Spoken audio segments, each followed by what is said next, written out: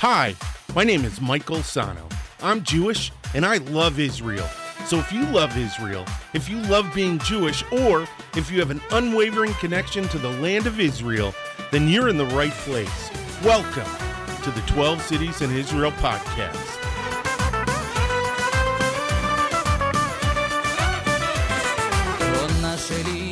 Shalom, shalom, shalom. Hey, what's going on? What's going on? What's going on? My name is Michael Sano, and welcome to the 12 Cities in Israel podcast, the only positive podcast about the people, the food, the culture, and the history of the state of Israel. Hey, if this is your first time watching, hit the like button and the subscribe button if you're watching us on YouTube. Share this podcast with your friends and your family. It means a lot to us, and get us out there, get us some likes. We'd appreciate it. The other thing is, if you want to take us with you, you can find us on SoundCloud, iTunes, Google Podcasts, Stitcher, TuneIn, and on Spotify. And as always, this episode is brought to you by the 12 Cities in Israel Modern Hebrew Flashcards. The best way to learn Hebrew and the best way to brush up on your Hebrew. They're available on Amazon for Kindle. If you don't have a Kindle, that's okay. You can download the app to your Android phone, your iPhone, iPad, your PC, or your Mac. And the link for that is in the description below. Hey, welcome back. We're doing something a little different. We are continuing the history of Jerusalem. So as you can see on the board behind me, it says Yerushalayim, Jerusalem, in both English and Hebrew. Now, normally we do the episode where we do the history of a city and the modern city. Well, in the state of Israel, a lot of the history takes place in Jerusalem. So we've had to expand that for this last episode a little bit. And it's funny because the entire way through, we're talking about Herzliya, Tveria, all these different cities, Beersheba, Haifa, all these different cities, we were easily able to sum up the history in about anywhere from half an hour to even all the way up to like an hour. With Jerusalem, we were not able to do that at all. And I left off, the first episode covered all the way up through the Ottoman period. The second episode, which both of these episodes, you should go back and check. The second episode covered the Mandate period, World War I, the Mandate period, and the Independence War. And now we've had some relative calm for literally only a couple of years, not even like a decade. And we're moving into some more conflict history that directly involves Jerusalem. So let's get into it. All right. So Jerusalem, or Yerushalayim, sits on a plateau in the Judean mountains between the Mediterranean and the Dead Sea.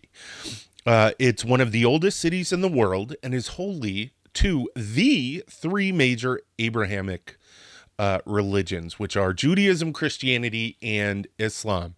It has been destroyed at least twice. I've said this in all the episodes. It's fascinating when you hear it. It has been destroyed at least twice, besieged 23 times, captured and recaptured 44 times, attacked 52 times, and every major power in the ancient world has at one time or another held it under its control. Despite this fact, Jerusalem is held in historical memory as the fiercely independent and influential seat of the Kingdom of David, the Kingdom of Solomon, the Hasmoneans, or the Maccabees, as they're also known, and Herod the Great. It also sits, as of last episode, as the capital of the newly independent state of Israel. So let's go into how crazy the new Jewish state has it.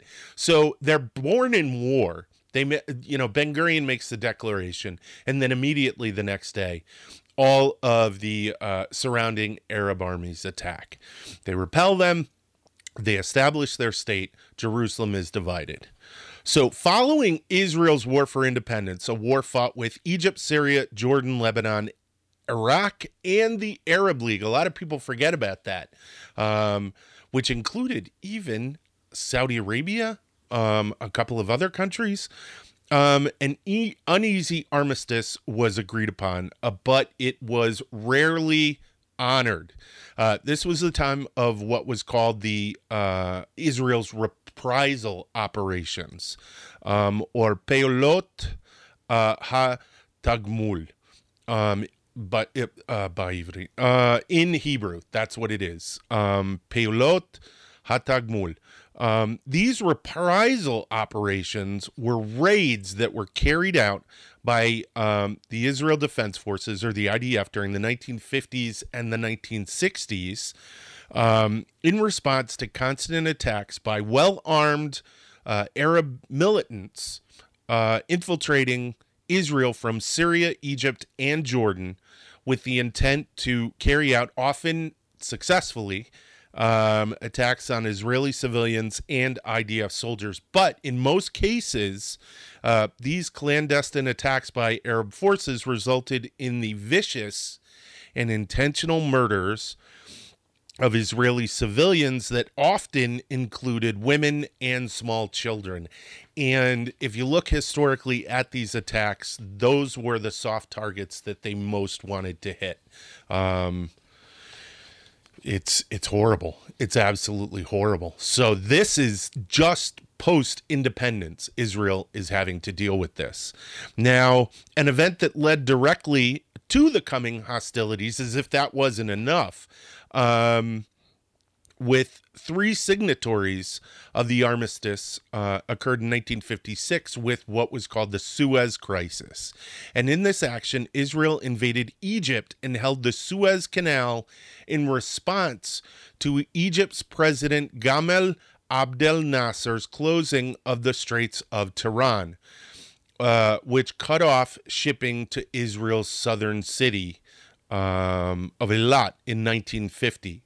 So this interference in freedom of navigation for shipping by Egypt was an outright and blatant and distinct act of war. And as a result, eventually it led to a UN peacekeeping mission, the United Nations Emergency Force, or UNEF, being deployed along the Israeli-Egyptian border. Now, that's one of the things that I found out. If you cut off a country's shipping, I didn't know this, and I was in the Navy, but if you cut off a nation's shipping, that qualifies as an act of war, and you're allowed to go to war with them, according to the UN's rules of engagement. So in 1967, again, tensions in the region rose as, again, Egyptian President Gamal Abdel Nasser announced that the Straits of Tiran would be closed to Israeli vessels. This time, though, the closing of the Straits of Tiran led to the war that Nasser was craving, and in response to intentionally fake Soviet intelligence stating that the Israeli army was building itself up along the Syrian border, and it was given to Egypt because the Soviets knew of the president's outright desire to destroy Israel and the Jews. Nasser mobilized the Egyptian military and ejected the UN force in the Sinai. That United Nations Emergency Force. He ejected them. And it should be noted that they were not forced to leave. Nasser said to leave through a commander who gave their commander a letter, and they packed up and left. And I'm not going to tell you who is in charge of the forces, because they have a history of being a strong fighting force, so I don't know what happened. But they left. And they just pretty much said, you guys want to go to war? Go to war. So hold on just one sec. I'm going to have a sip of coffee. Peter and J Hats, this cup is for you. As always, they're my Patreon supporters, so thank you again. Hold on just one sec. Jacob's coffee, straight from Israel. All right, it's Polish coffee, but it's the coffee that you get in Israel, so it's awesome. So where were we? This group, this UN force Nasser said to leave, and they just said, okay, we're out. Now, with Nasser's continuing radio broadcasts predicting the destruction of Israel and the Jews by Egypt and its combined armies, all the other Arab armies, declaring that the streets would run with Jewish blood, before dawn on June 5th, 1967, Israel launched a preemptive airstrike against the Egyptian Air Force, destroying the vast majority of their Soviet-made fighters and bombers as they sat unsuspecting on the tarmac. This was, of course, the first salvo in what would become known as the Six-Day War. In this strike, nearly the entire Egyptian Air Force was destroyed, with few Israeli casualties or losses. And this gave Israel an advantage in air superiority against the Egyptians on that front. So in coordination with this air raid on Egypt's Air Force, Israeli forces launched a ground offensive into the Egyptian-occupied Gaza Strip and the Sinai Peninsula, both of them simultaneously, which again caught Egyptian forces by surprise almost immediately. There were some actions between Egyptian forces and the Israeli forces, but almost immediately, President Nasser ordered an evacuation of the Sinai Peninsula, and this tactical mistake allowed Israeli forces to pursue and inflict heavy casualties on the retreating Egyptian forces. It also allowed Israel to conquer and hold the entire Sinai Peninsula by the end of the war. Amazing, absolutely amazing. Now, a week before the attack, Jordan, and this is important, you're going to understand why Jordan's such an important player in this narrative that I'm giving you. Now, a week before this attack, Jordan had entered into a defensive pact with Egypt that in the event of a war, had Jordan, it had Jordan not taking any offensive role whatsoever. But Jordan promised to attempt to tie down Israeli forces in order to prevent them from making any territorial gains. So if Egypt went to war, Jordan would bog them down with fire, artillery fire, small arms fire, ground action, all of that. Not offensively. Well, it is offensive when you're from a military perspective, but they framed it as not being offensive. So that was the deal. Jordan had to be a part of this. And what's interesting is Israel reached out to, who was it, King Hussein of Jordan, and said, if you don't do anything, we won't do anything. But I don't know if Israel knew that they had this pact with Egypt. And almost an hour after the initial Israeli air attack, the Egyptian commander of the Jordanian military, so their Jordanian military was being led by Egyptian officers, he received orders from Cairo to mount attacks against Israel. And in an attempt to lessen Nasser's hurt pride, Egyptian military and state propaganda told over the radio of the defeat of the Israeli Air Force by the Egyptians, which was absolutely not true. This, of course, led to the Jordanians being incorrectly told that Egypt had repelled the air raids. So it's pretty deplorable what the Egyptians did on so many fronts during this war. But then they also sent in the Jordanians as cannon fodder just for their territorial and bloodthirsty, pretty much, ambitions. Now, at his disposal, King Hussein of Jordan had not only Jordanian troops, but also a force of Iraqi commandos to assist him in the defense of Jerusalem, and what had become known at that time as the West Bank. Now, Jerusalem, though, was the place where Jordan and Israel would fight their main battles of the Six-Day War. And whoever won would control the holiest city in the world. So that's why I say, the setup of Jordan is important to not the narrative, but the story of the Six-Day War, because Jordan was kind of duped into it. I actually feel kind of bad for Jordanian forces. I know I'm going to get some pushback, but as a military person, as someone who has been in the military, I feel like that's one of the lowest things a commander can do. So there you go. Now, for Israel, the objective was to capture East Jerusalem from the Jordanians.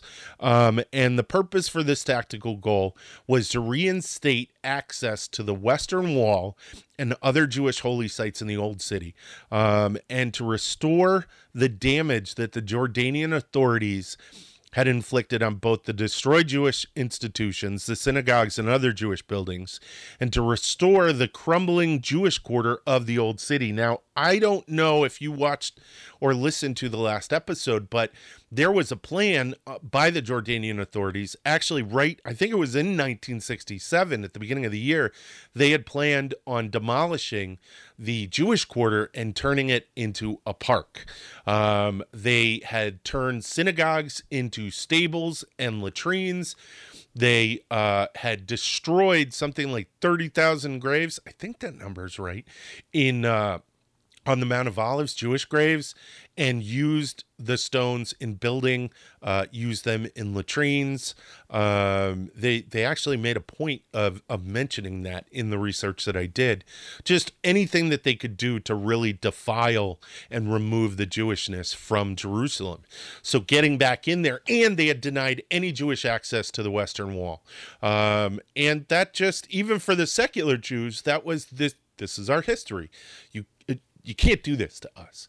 So Israel took a massive affront to it. Did they do things that were bad in response?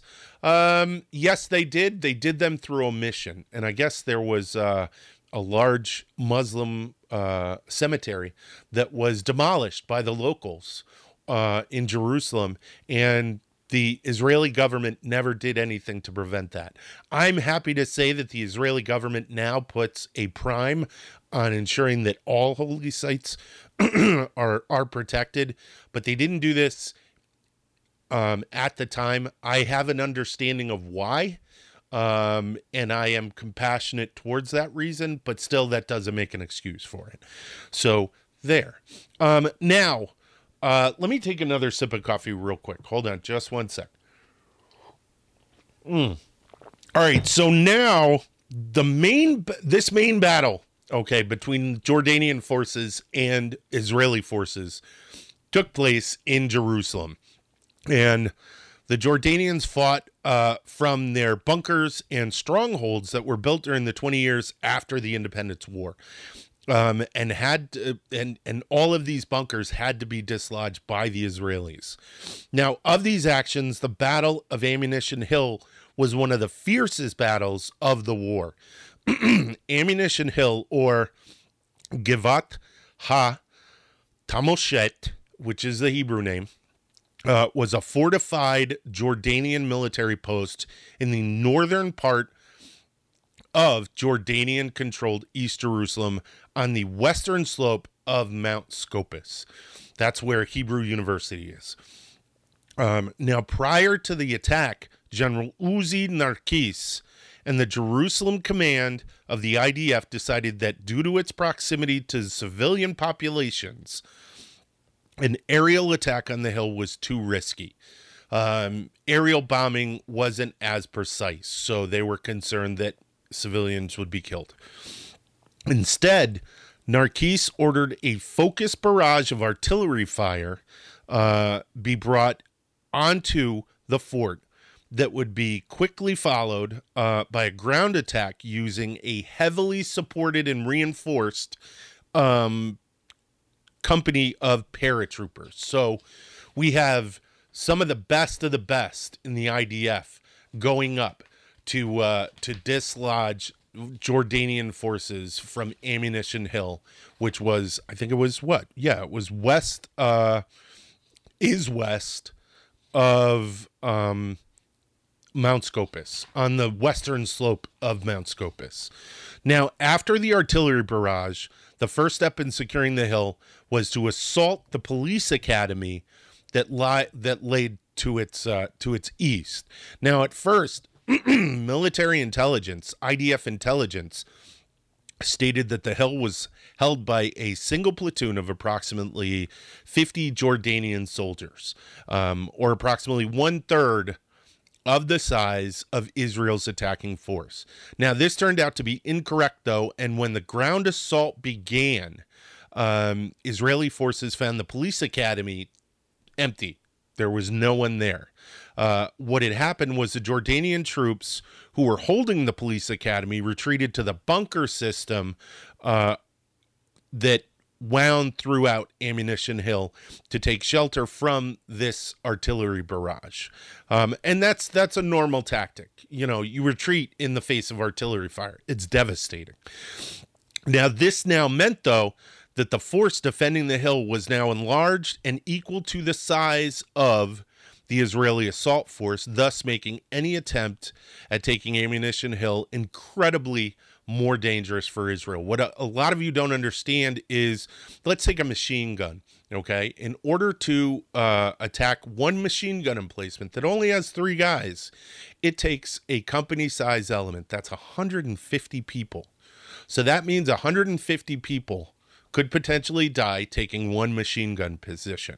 This Ammunition Hill was littered with bunkers and tunnels, and they had even. The attrition rate was incredibly high. So it was, for all intents and purposes, Ammunition Hill was a suicide mission. I am shocked and so wowed by Israeli forces that they would even continue the fight. So, despite this setback, at 2:30 a.m. on June the 6th, 1967, fighting began at the police academy and at Ammunition Hill. The task of capturing the hill was given to the Israeli 3rd Company of the 66th Battalion of the 55th Paratroopers Brigade. And during the battle, a force of the 2nd Company joined in on the fighting. Remember I said they were reinforced companies, so they were bringing in other help. They were bringing in manpower in order to take this hill. Now, by 6:30 a.m., 4 hours later, the battle ended, although Israeli troops were forced to remain in the trenches due to snipers firing on them from Givat Hamivtar until the Harel Brigade overran that outpost in the afternoon.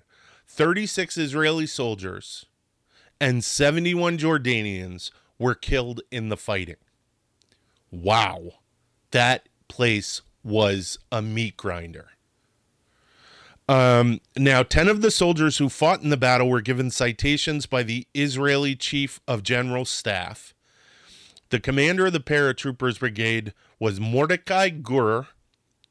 The commander of the 66th Battalion was Yossi Yaffe.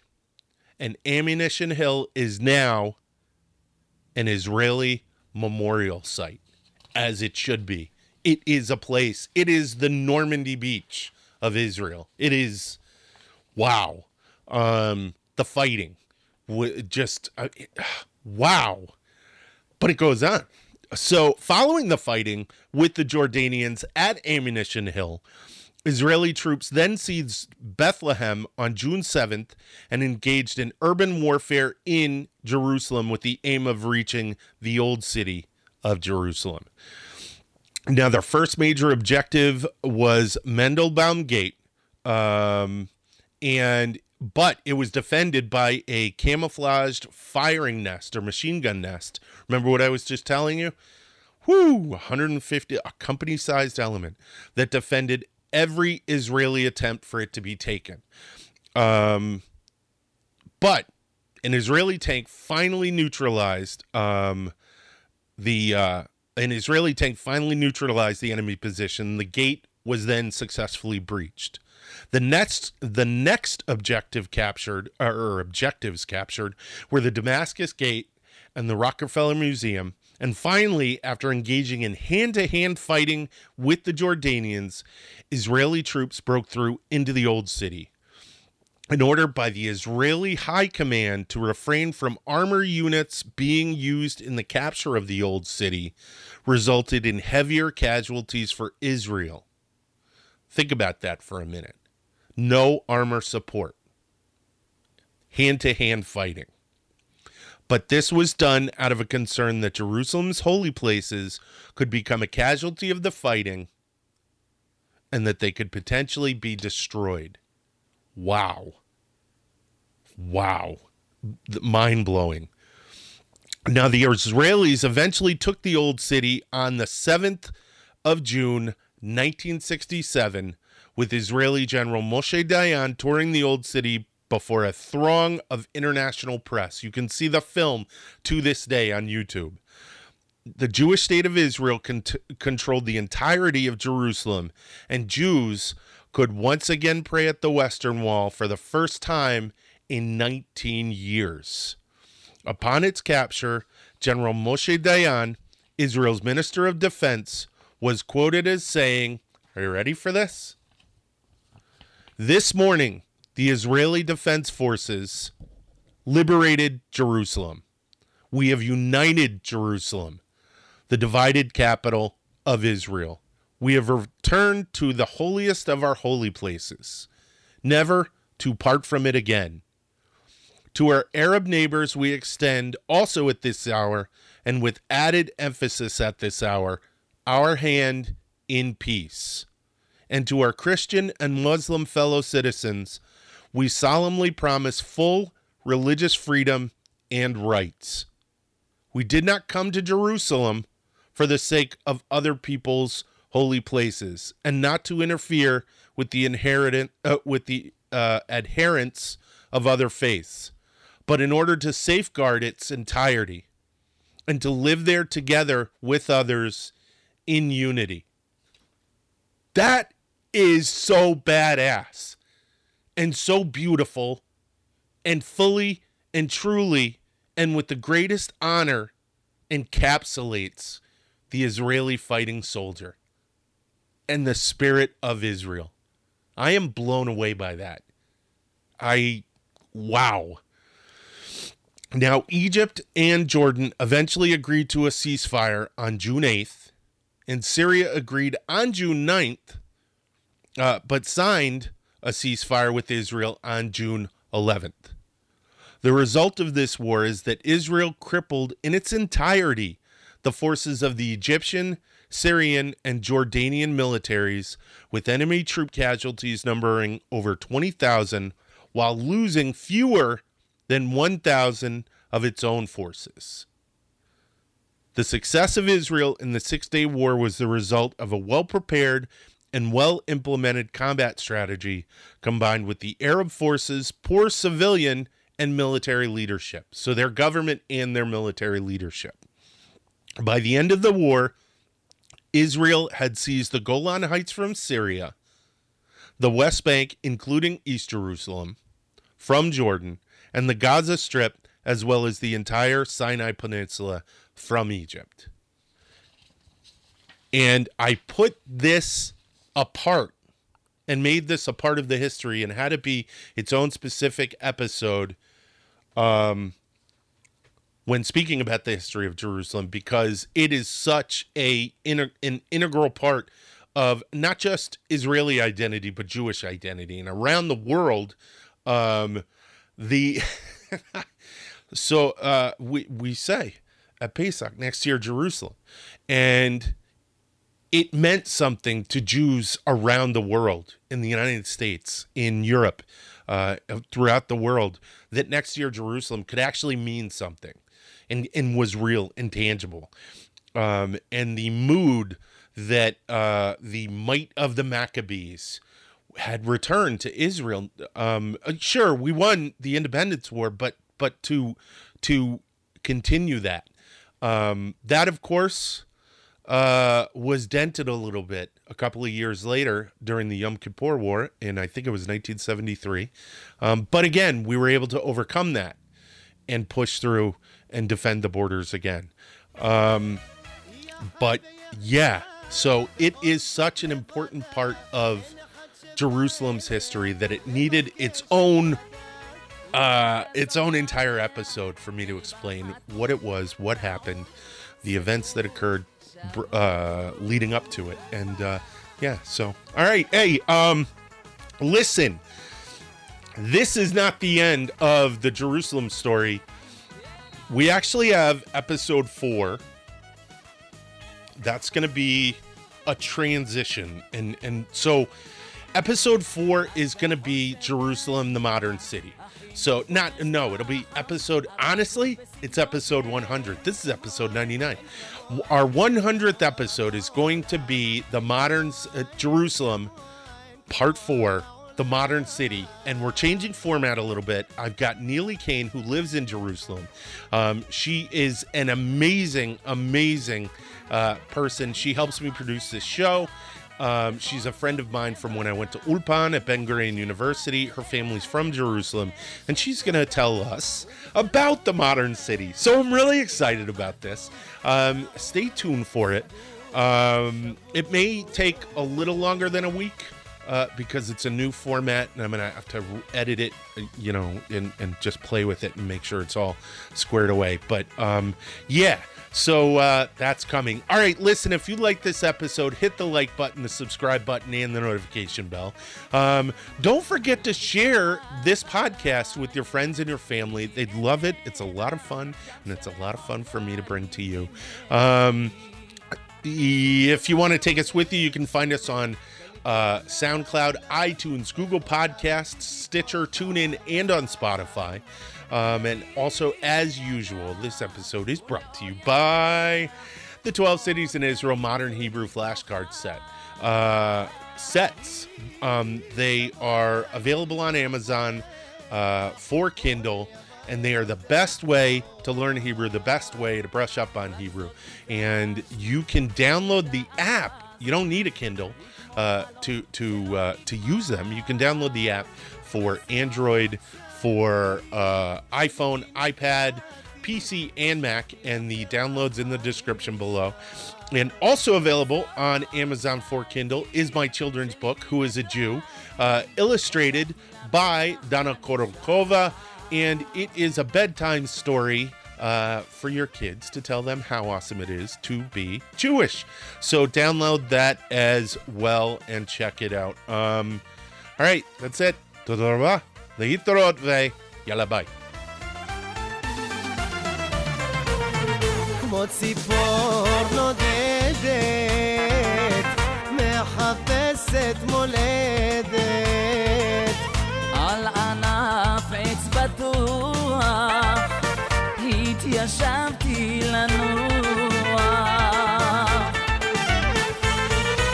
שום דבר לא מוכר שם למטה מרגישה עבודה בגבהים נשימה ארוכה לקחתי ויצאתי מבין העלים זהו חוק החיים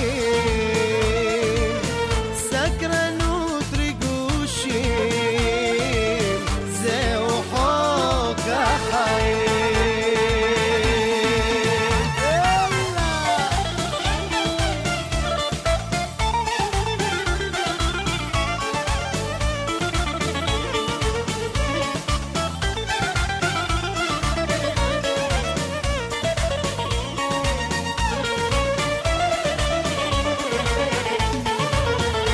לוחצים מתי תפסיקי עם השטויות חפש אישה לך